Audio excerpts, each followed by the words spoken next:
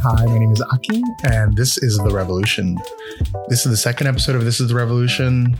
Very grateful to have you if you're still listening to the show, which isn't a big ask because, it's only the second episode. So if you gave up by now, one, you're not listening. You can't hear this, so go f yourself. And two, I don't know, that's pretty much it. Yeah. Thank you for all those that are listening. I hope my words and my voice is sweet honey to your ears. And just really appreciative of everybody who has checked out the show so far, everybody who's donated to the show so far, which has been really dope. Just want to show a lot of appreciation and love to everybody, except for cops. So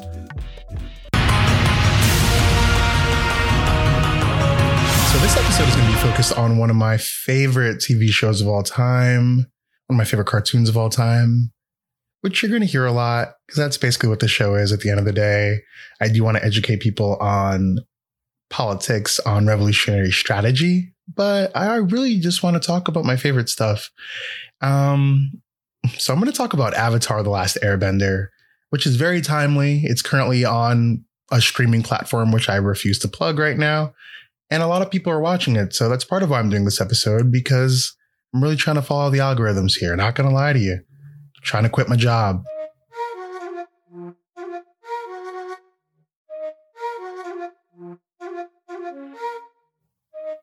So Avatar: The Last Airbender was created in 2005 by Michael Dante DiMartino and Brian Konietzko. He's a really cool guy. I don't really know him. But Michael got to start working on King of the Hill. Brian got to start working on Family Guy, actually.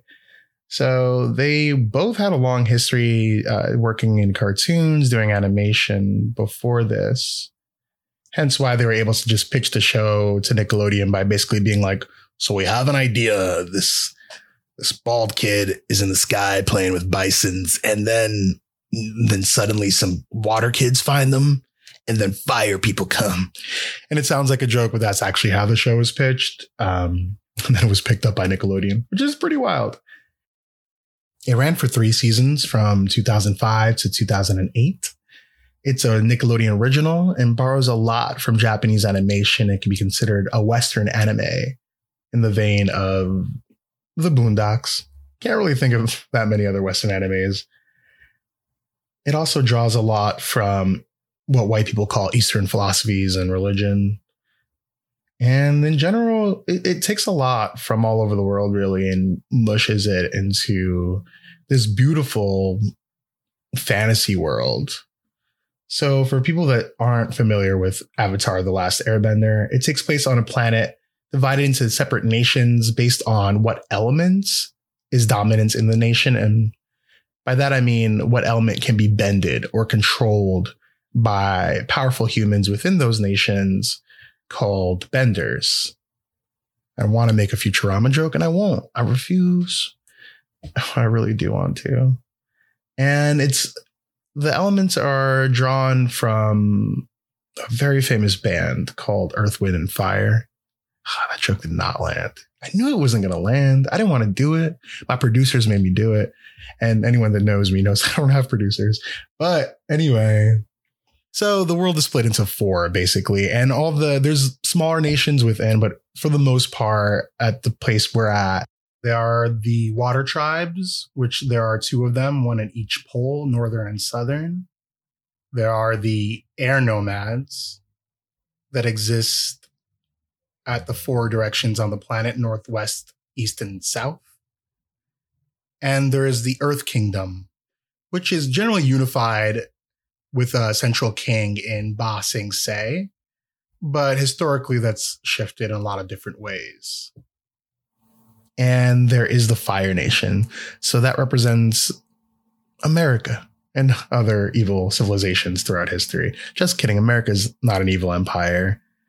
Just kidding. It is. Oh, God. Yeah, almost got you there. But yeah, the show starts with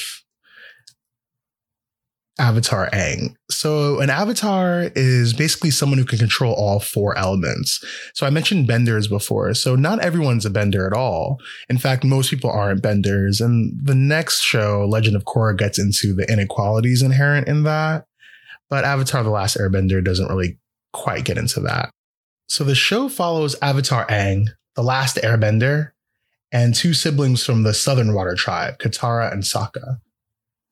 So Avatar Aang has failed his Avatar duties. An Avatar is basically supposed to defeat the great evil, be the classic hero, restore peace to the world, balance, all that good stuff. But Aang has been frozen in ice for 100 years, and in that time, all air nomads have been wiped off the face of the planet by the Fire Nation. But Aang is eventually discovered by the siblings, Sokka and Katara. And Katara is able to waterbend, Sokka isn't, which is not really important for this episode. So Katara ends up becoming one of the most powerful waterbenders in the world. And Sokka shows that you actually don't need to be a bender to succeed in this world, especially if you have a boomerang and a whole lot of suave, lustful kind of vibes going. You know what I mean? You know what I mean. Come on, Appa. You can do it. Yep, yep. I want to mention Appa, the giant flying air bison that the crew rides throughout the show. He, much like Aang, is the last of his kind. He's also the main character of the show, secretly. So together, this team is on an adventure to destroy the Fire Nation, liberate all people on the kind of Earth that they're on, and bring peace and harmony to the world as an Avatar and their crew should.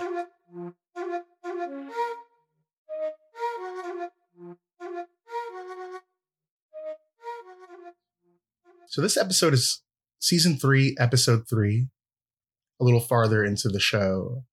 It's called The Painted Lady.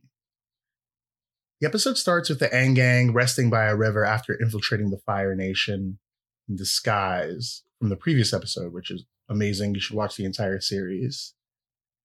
So while they're bathing in the river, they realize it's heavily polluted and filled with all sorts of nastiness. They travel along the river looking for food when they come across this village. And at this point, they're flying on the back of Appa, who's recently been covered in the sludge of the river. And they decide to leave Appa behind since it's awfully suspicious, and a flying bison in the sky, the last one on Earth, is a quick message to the people that they are, in fact, the Aang Gang, the Avatar crew. So they come across that village, and to reach it, they have to get a ferry. So they meet a man named Doc, who's the ferry ride owner. And Doc explains to them that their village actually used to be a wonderful fishing village until the Fire Nation came. The Fire Nation built a military factory on the shores of the river, which led to tons and tons of pollution, as like the metal factory, which was used for weapons, flooded sludge and waste into the river. And eventually the river became unusable, so these fishing people could no longer fish. So they enter the village, and lo and behold, the people in the village are sick, they're hungry, they're dying. Not exactly dying because this is a kid show. And Katara, the waterbending sister, expresses a lot of concern. She's like, what's going on? Is everyone okay? Why is everyone sick? Can we help them? We must help them. We must help them. And Sokka, her brother's like, nah, we have a plan. And at the end of the day, I mean, I think this is a good point that Sokka makes. You can't simply help everyone and need to focus on our role, which is defeating the Fire Nation. And we'll liberate these people essentially, or support them by defeating the big bad evil man and his evil empire, essentially. So they leave defeated and return to their camp. But when they get there, or later that night, they find out that Appa, the real hero of the story, by the way, if anyone has actually watched the show, you know Appa is one that carries the team both figuratively and literally. Appa's sick from the pollution. So now they have a self-interest, particularly Sokka, in making sure that Appa is actually healed and okay. So they return to the village the next day looking for medicine, and they find that the villagers have actually been fed and treated by a mysterious spirit, the Painted Lady. So the gang is happy that people have been helped. Sokka notes, once again, that the Painted Lady would actually have to do this every day forever to ensure that these people are no longer hungry or sick. And makes a little joke about, if they really wanted to help, if this painted lady really wanted to support the village, that she would just blow up the factory. So that night, Aang ventures out to solve the mystery of the painted lady and figure out who she is. And Aang, being the bridge, the avatar, the connecting figure between the spirit realm and the human realm, he's like, I can negotiate something. But he in fact finds out that the painted lady is secretly Katara. Instead of getting mad at Katara or shaming Katara for what she's done, Aang volunteers to support Katara. And Katara explains that she's going to destroy the weapons factory. She's going to blow that shit up and end the pollution and the poverty of the village for good. So Aang and Katara work together to destroy the factory. And almost immediately, the village is attacked by a squadron of Fire Nation soldiers. The soldiers reveal that the food and medicine that was used to treat the people in the village was actually stolen, and blame the villagers for stealing the medicine and food, and blame them for destroying the factory. And it's also worth noting that the Fire Nation people here feel like they're completely in the right. They even call these conquered people neighbors. Like, we tried helping our neighbors, and this is what we get? Insubordination? So in the middle of the annihilation of the village, Aang and the rest of the gang create an elaborate ruse using a combination of their different powers.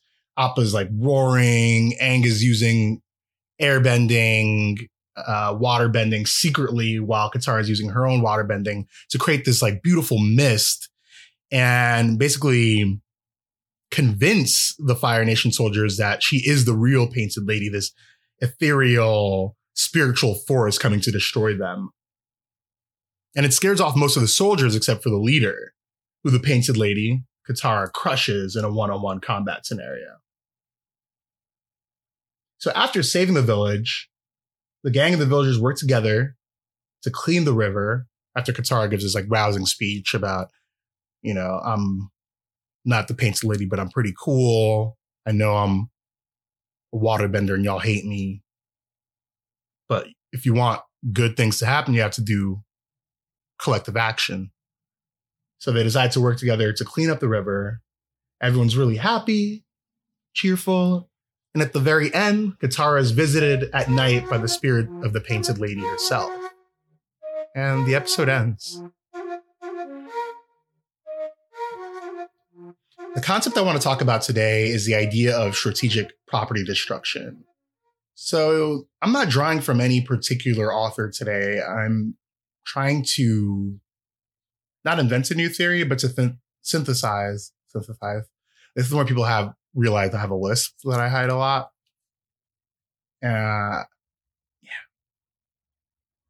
So the concept I want to talk about today is called strategic property destruction.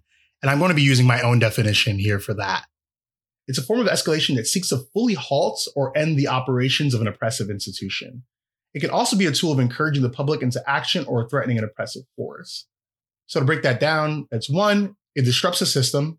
2, it inspires other resistance. And 3, it threatens a violent system. And it does that using 3 mechanisms, or by really holding on to 3 ideas. 1, it doesn't hurt people. 2, it attacks extremely unpopular structures in the eyes of the public it is trying to move. And 3, works only if the public thinks it's justifiable. And the last point is really important. I'm not encouraging anything on this show. I'm just trying to explain how things work. But we'll say that property destruction that isn't seen as justifiable by the public is tricky. Because if you're trying to move the public and win the public over, if you're doing something that is seen as inherently against the public, which a lot of people feel that property is part of what makes America what it is, the right for people to own things and keep them separate from other people, is very much a deeply held belief here. And yeah, it really is worth noting that strategic or non-strategic property destruction can turn the public against you, draw the violence of a system against an already vulnerable group of people.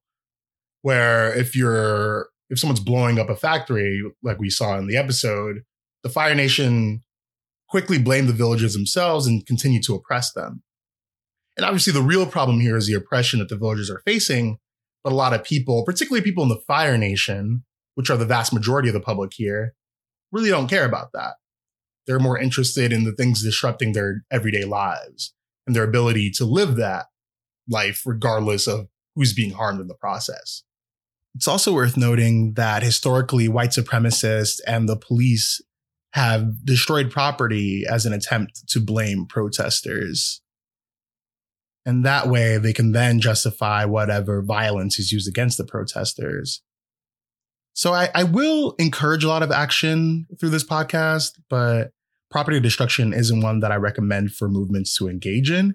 It's really for people to understand why it happens and to no longer allow the actions of property destruction to be used against movements. To understand that people can be justified in their anger and that property destruction can be extremely strategic given specific circumstances. And I think there are many circumstances that are arising and will continue to arise, but it is a very thin line.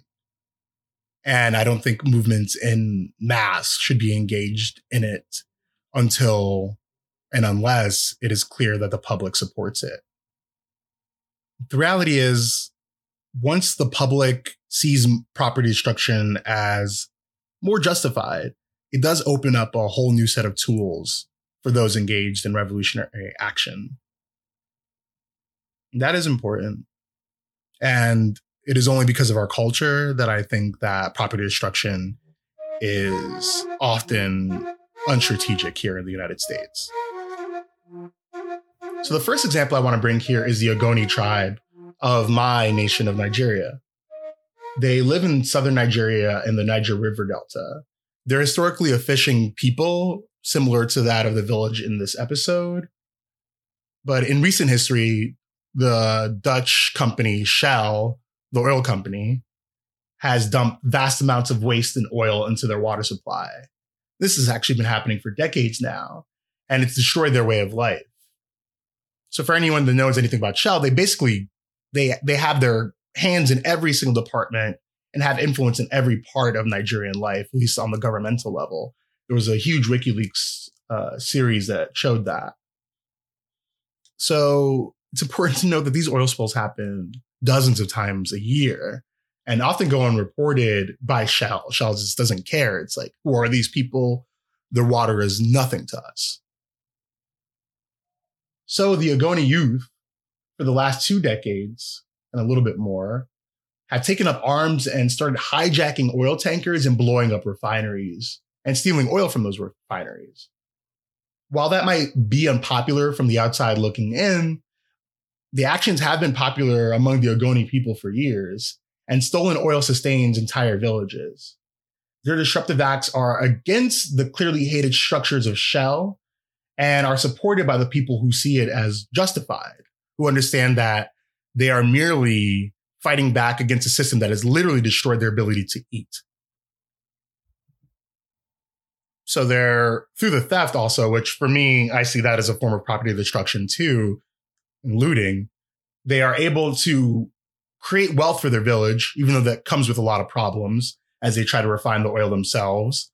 But at the same time, they're able to stop Shell from really functioning and hurting their bottom line and serving as a threat to Shell, basically saying that if you continue to do what you do, we will destroy you. We will prevent you from making money, and that's what you really care about, not human lives. And in fact, at a certain point, the Nigerian government convinced the Ogoni revolutionaries, uprising leaders, to drop their arms simply by providing them jobs, good quality jobs, which the Nigerian government then took away once it was able to crush their movement fully. Another example closer to home and more recently for people is the attempted burning of the federal office in Portland, where federal agents were being deployed. So protesters chose a target that has now become notorious as a perpetrator of what many in the public see as fascist tactics, the literal kidnapping of protesters, the disappearing of protesters. So disrupting offices can prevent the operations of secret police, which basically that's what we have right now, not dissimilar from the Dai Li, which is a whole nother episode for Avatar fans. And also they can engage in the destruction of files, which you'd be surprised how many police stations and government buildings still utilize pen and paper, though they are becoming increasingly digital. And stealing government documents has been a tried and true tactic that has had a huge impact on our ability to move forward in this country, though obviously we haven't moved forward much, if at all, really, in a lot of ways. But in 1971, activists broke into FBI headquarters in Media, Pennsylvania, and discovered and stole a lot of files revealing COINTELPRO, which, for people that don't know, that was an FBI program to basically surveil activist leaders in the United States, murder many of them, and destroy the public lives of the others. That included the murder of Fred Hampton, the 21-year-old Black Panther leader who built a multiracial coalition in Chicago. He was murdered in his sleep. That includes the threatening of Martin Luther King, asking him to kill himself, and trying to publicly shame him. That includes targeting indigenous leaders, includes targeting the leaders of the Puerto Rican liberation movement. So that act of theft and property destruction through breaking into the office in the first place and seizing these files very much helped shape our understanding of the FBI and history. Without it, we would not know what we know today, and it wouldn't inform how our movements have been shaped. Part of it is the impact that we don't want to rely on centralized leadership as much as we used to, because we realize that the FBI will crush them, will kill them.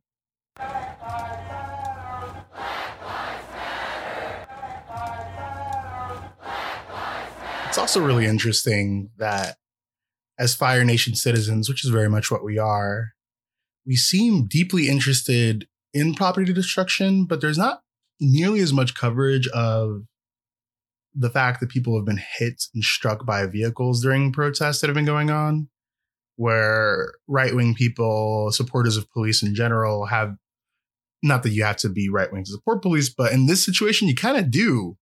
If you believe that police are a just institution despite being built to capture enslaved Africans, despite being built in the North to shut down and murder labor union activists. If you know the history of police and know how they were slowly transformed into their modern incarnation, which is a thing that happened not that long ago. Police were generally known to be a highly corrupt organization for most of the early part of the 20th century. It's only until recently, especially with the advent of propaganda and police TV shows, that we've seen such a fervent support for police, especially among white people and people who feel like they'll benefit most from the maintenance of the system. It's interesting that we don't spend as much time talking about the literal murder of activists that's been going on and the attacks against activists that's been going on in this country. But, you know, many moderate people, many liberal people will spend a lot more time complaining about a Wendy's or a police station or a police car. And it speaks volumes about who we are. We are the Fire Nation because that's what we care about. We care about the military factory more than we care about the fact that that factory has been poisoning and killing people.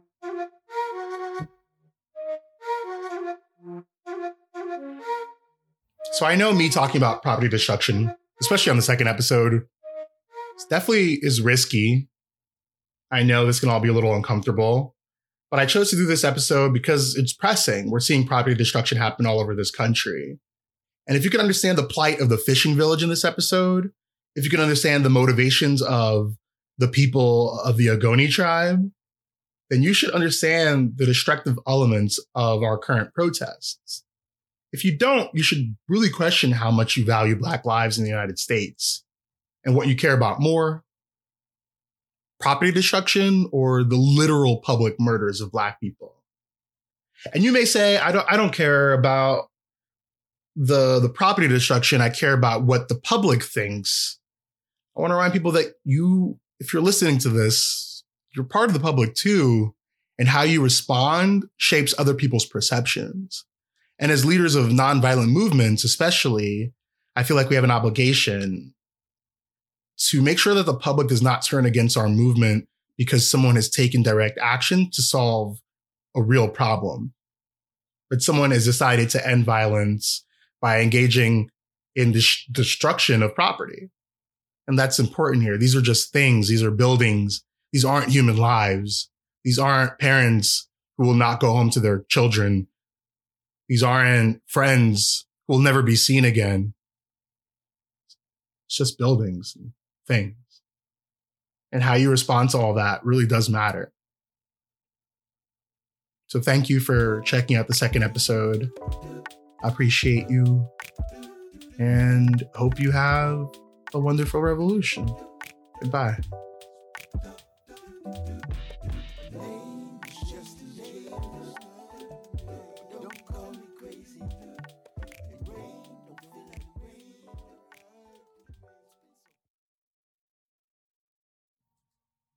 Also, cops aren't workers and they shouldn't be in the AFL-CIO. What are you doing? You're taking blood money.